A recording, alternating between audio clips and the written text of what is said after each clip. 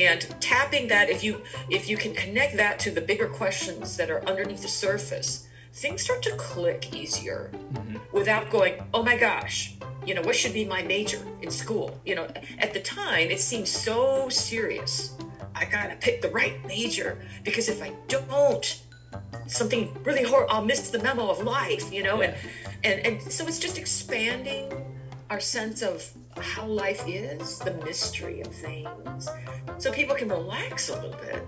And when you can relax, your natural intuition will kick in, and you're just going to have more fun while you're here. Welcome back to the Scribble podcast, a show all about life and then some. As I've been on my own journey of figuring out what this whole life thing is all about, I've realized one common thing, that we're all in this together. So I hope this show acts as a catalyst to answer some of our burning questions. And with that being said, for today's episode, we have the perfect guest to answer some of these burning questions.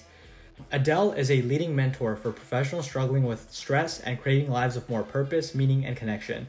She's a spiritual teacher, speaker, and energy healer, and she has helped hundreds of leaders all around the world reduce anxiety and attract more fulfilling careers and relationships. We're very excited to have Adele onto the podcast, and we hope all of you guys enjoy. Hey, how's it going, Adele?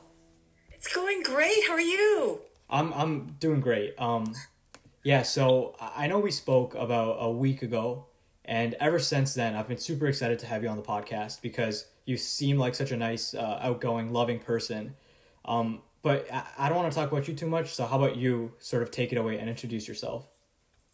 Sure. Well, I'm a spiritual teacher, mentor. I typically specialize with folks all over planet Earth who are dealing with the big questions, and dealing with perfectionism, stress, with the big questions of, why am I here? What is this journey about life about? How can I be human in this life and in a world with other humans? Because there's always a little bit of an existential anxiety with humanoids. We're groovy with nature and our pets and plants, but the minute we're around humans is where, in my experience, 99% of the stress comes from. It's either stuff we want or stuff we're working through. Most of what we really want on planet Earth comes through people, whether it's a job, whether it's being a parent, relationship, money, that we are a communal species. And that's usually where a lot of the rub comes from, whether it's dealing with anxiety and depression like I did, or finding your calling of why you're here. So I love these big question conversations. So I'm so excited to be here. Of course, yeah, and thank you for coming on once again. So let's take it back a few years. You mentioned that you're a spiritual teacher and you love these big questions. Well, what got you into, loving these big questions and becoming a spiritual teacher?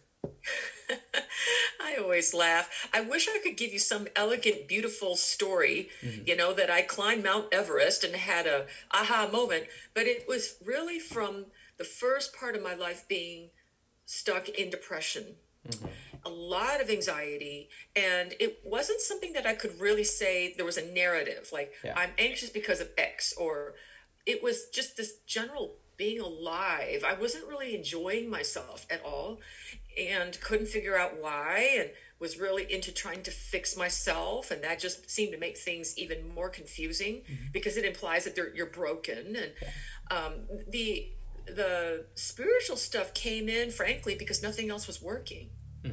And the only other option for me at that time, with social anxiety, with depression, people wanted me to go on medications. I really didn't want to do that because I had a sense that it wasn't really a chemical imbalance problem. It seemed to come from, I don't know how to connect with life. I know how to stand to the side and watch this thing go by. I know how to do what I've been told to do, make some money. It all looks okay, and I feel absolutely nothing inside. There's like, what memo have I missed? So that is not as easily addressed through psychological stuff, although I think it can be helpful. For me, going into the big questions of who I am, the spark that animates all of us, how to connect with other humanoids without talking in a way that's fulfilling, that was what helped me. And since it worked so well, I started showing other people And hot darn, it seems to be something very useful to people around planet Earth, because frankly, I think we spend too much time trying to figure ourselves out. Hey, and that reminds me, like about maybe 7 years ago in middle school. I don't know how long ago that was. That was quite some time ago. But I was sort of going through what you described. And one of the pieces of advice that one of my friends shared was to start dancing with life. And the analogy he gave was at our middle school dance, we were all the guys were just standing there, and there was all these other people dancing. And we were just like kind of, having fun. We were there, but we weren't present. We weren't amongst the dancers. And, when we ended up by the end of the night kind of joining in with the dances and having fun, we had a phenomenal night, and it was so much fun. And we were all super happy and just engaged. And that's sort of what the advice he gave me was to start dancing with life. That is so wise. Right? Yeah. And it stuck with me ever since. And I'm so grateful for that little piece of advice. Absolutely. Because this thing on life can only be experienced. Yeah. I mean, you can examine up to a certain amount. You can study, you can theorize, but this experience of being alive and in the moment is not a narrative. It's not really a cognitive concept. Yeah. And so in the work that I do with hundreds of people around planet Earth, it's a lot about being more in the body. Yeah. So dance is a wonderful way to amp up the energy of being fully present. Yeah. It's enjoyable, whatever it is, whatever music you like, Right. And just feel the joy of living. Or, to be happy for no reason seems to be a bizarre concept these days. But we are wired to naturally enjoy this thing that we're in. We might as well. We have one. We're here for a short time. We might as well make the most out of it. And to sort of build on that, I'm doing a bio major, and a lot of my first year bio classes talked about human evolution and all of these things having to fall in the perfect sequence to give humans the opportunity to be the way we are. And for me, something that's helped me in the past is just thinking about how lucky I am in some ways to be able to evolve in such a way where I get to experience all these beautiful things. And from that sort of understanding comes this gratitude of just experience. And yeah, it's Oh, that's beautiful. Yeah. I mean, I think we're at a critical juncture in history right now. I think it's fair to say that a few hundred years ago, when people were just trying to survive, the spiritual journey didn't allow for a lot of other options. If you're a poor peasant living on a potato farm, you're just trying to survive and feed your 9 children, knowing that 6 of them will probably die. And so how can I survive was a lot of connecting to the divine and surrender, knowing that there's so much you can't control. And can you find the grace in what is here? When we cannot control disease, we can't control that you're poor, your children will probably be poor, your dad was poor, and you have one life. What can you do? When there aren't that many choices. Fast forward now, the journey is completely different. We have 10 billion choices. Do you want to be a doctor? Do you want to be a gardener, electrical engineer? Do you want to be a parent? And, it's the opposite problem, but it's still, okay, I have one life. And now the spiritual journey is, what do I want? Whereas before that was not part of the question. And so the pendulum has swung quite a bit. And so I love your appreciation, your gratitude. And sometimes people even think, well, I should be glad for what I have. I'm grateful for my health. I'm grateful for my car. But there's more coming. Yeah. And so I always encourage people, this dream, the mystery, the more. It doesn't mean you're not grateful for what you have. Excuse me, because the people that I typically support around planet Earth, they tend to be very intelligent. They're sensitive. They feel the world deeply, and they're spiritual. So there's this desire to tap into this greater sense of what it means to be alive, these bigger questions of beginnings and endings and my purpose, and how can I be more me around other humanoids, and I've been taught XYZ, and I mean, the big questions of the day need space so that all these other decisions we're making every day fall into place easier. Because if we're not in touch with the bigger questions, which by the way have no real answer. These questions don't have answers, but they need they need space. So it's not like you can open up a fortune cookie that says, oh, Turf, you're supposed to be a, veterinarian. It's not like that. But in sitting with the question, more of the feeling of the moment starts to pour in that naturally guides you from moment to moment. And that's all we're trying to do. Yeah. Moment to moment is plenty enough, Yeah, and that's beautifully put. And to sort of, you said, you've supported and work with humans from all around the world. What are some of the common things that are often brought up when you're working with people? Sure. Some common themes or healing? Yes. Yeah, they're common themes. I mean, I'd call these under a general theme of the problems of living. Yeah. And they usually have something to do with relationship and why am I here? And, but it's not like people call me up and say, oh, I want to know why I'm here. Like it doesn't present that way, but it will present in things like, I can't stand what I'm doing for a living, but I don't know what I should be doing. Or, Adele, I feel like I'm destined for something more, but I don't know what it is. Or I've always wanted to do X, but I'm not sure I could earn a living doing that. Or this relationship that I'm in, it's kind of, something's a little off, right? So these very everyday things that are front and center, we don't have to look too far to find that underneath them, there's a lot of these larger questions that are beckoning for us. So it's not like we have to go off to Tibet to meditate, to find, they're right here. So the questions people come to me are very ordinary, but they're what matters. I don't like my job. I want to do something meaningful. I haven't found the right partner, or I'm attracting the wrong kind of partner, or money scares me. I mean, very ordinary things that everyone can relate to. Yeah. And tapping that, if you can connect that to the bigger questions that are underneath the surface, things start to click easier without going, oh my gosh, what should be my major in school? At the time, it seemed so serious. I got to pick the right major, because if I don't, something really horrible, I'll miss the memo of life, and so it's just expanding our sense of how life is, the mystery of things, so people can relax a little bit. Yeah. And when you can relax, your natural intuition will kick in, and you're just going to have more fun while you're here. Yeah. So a lot of times people are dealing with health-related stuff because of these anxieties. My background, I was an energy medicine practitioner for over 10 years. So at that time, I was working with a lot of people with health conditions that were related to anxiety. And I started to notice that although I could help them with their health, with the energy field and the aura, a lot of what was going on had to do with these big questions.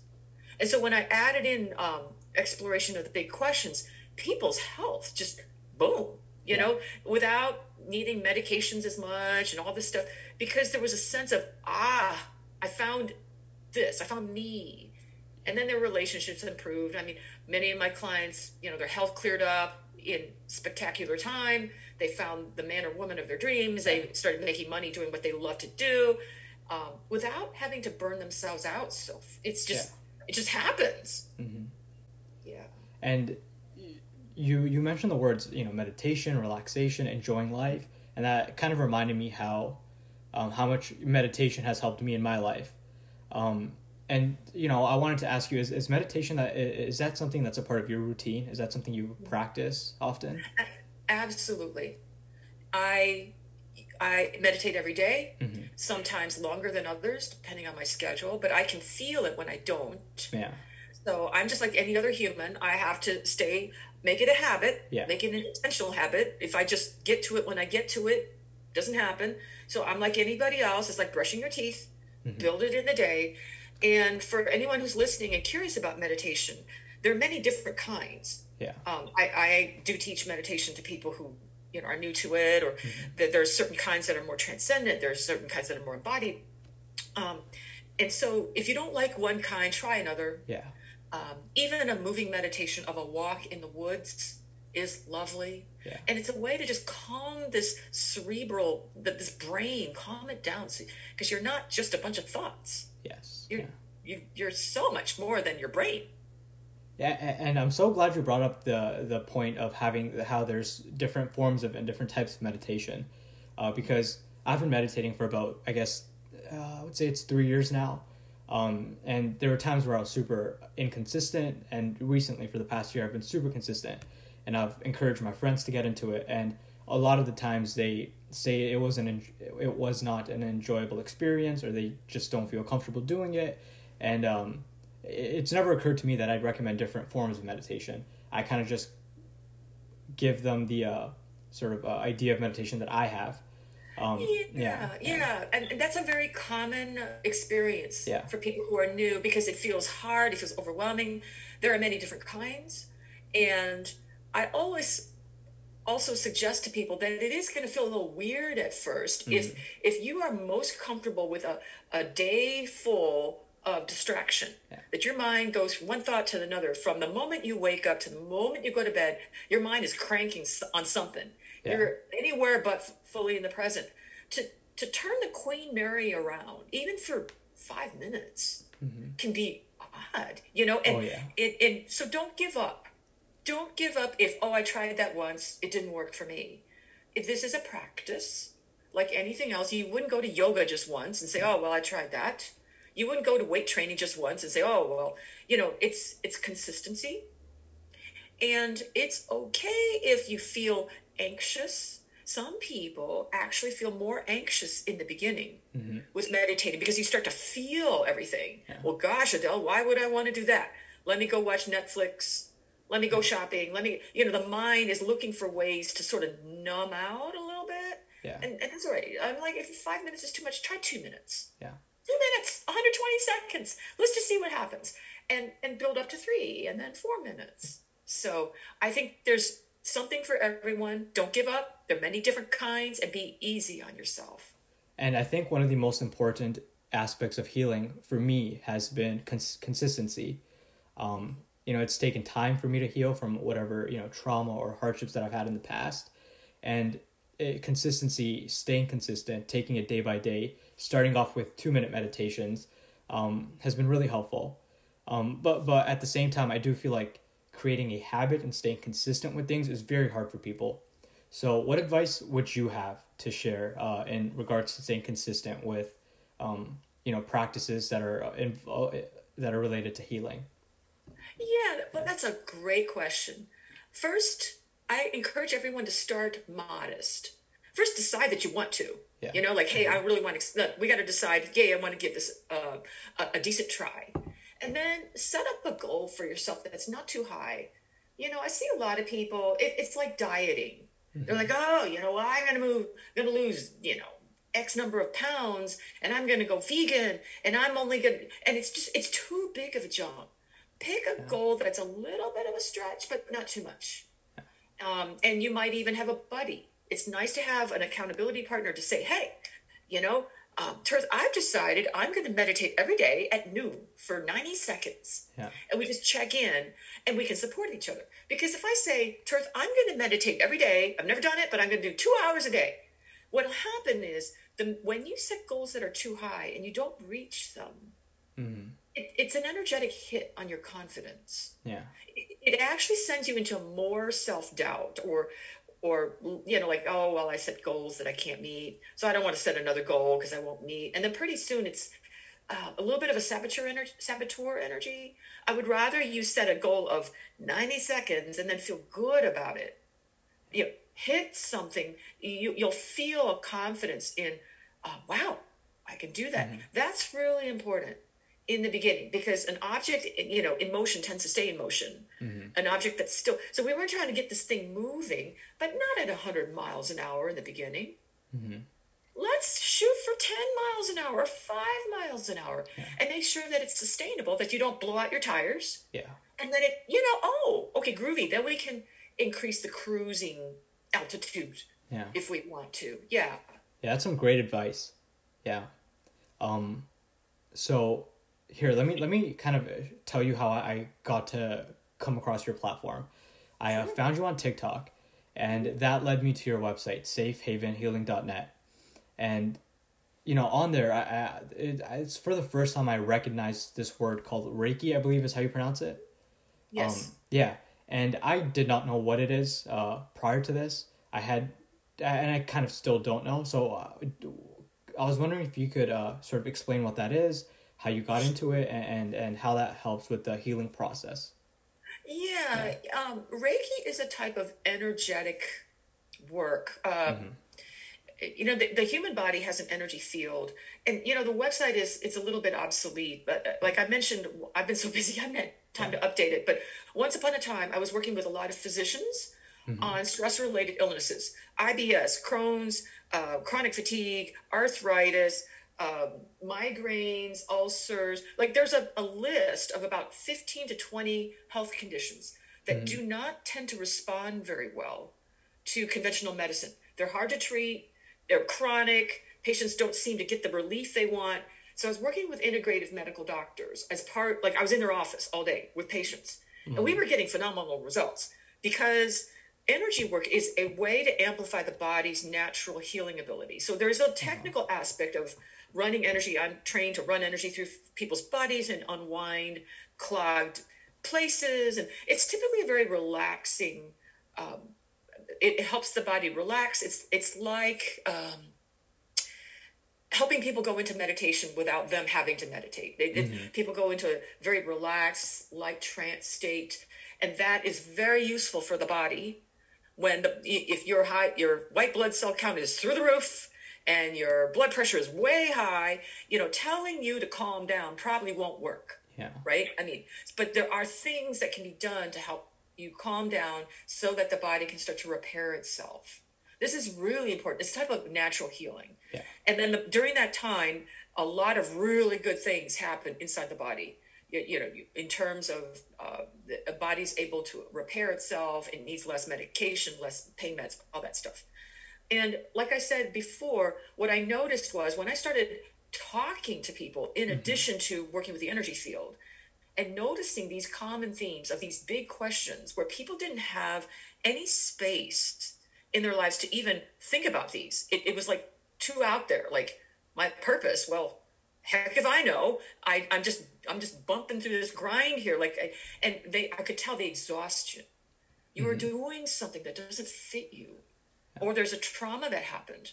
Now we'll do the energy medicine, and there might be some of these bigger questions that can help with what happened earlier on, and let's see what can happen. Then people were getting phenomenal results in their healing. So Reiki is one of the tools that I use when I'm working with this kind of condition. There are many others. Yeah. There are sound healers, there's shamanic work. These are all modalities. Yeah. Natural healing. You don't need a prescription that people are now interested in because I think people are sick of meds. Yeah. You're left with medications or surgeries.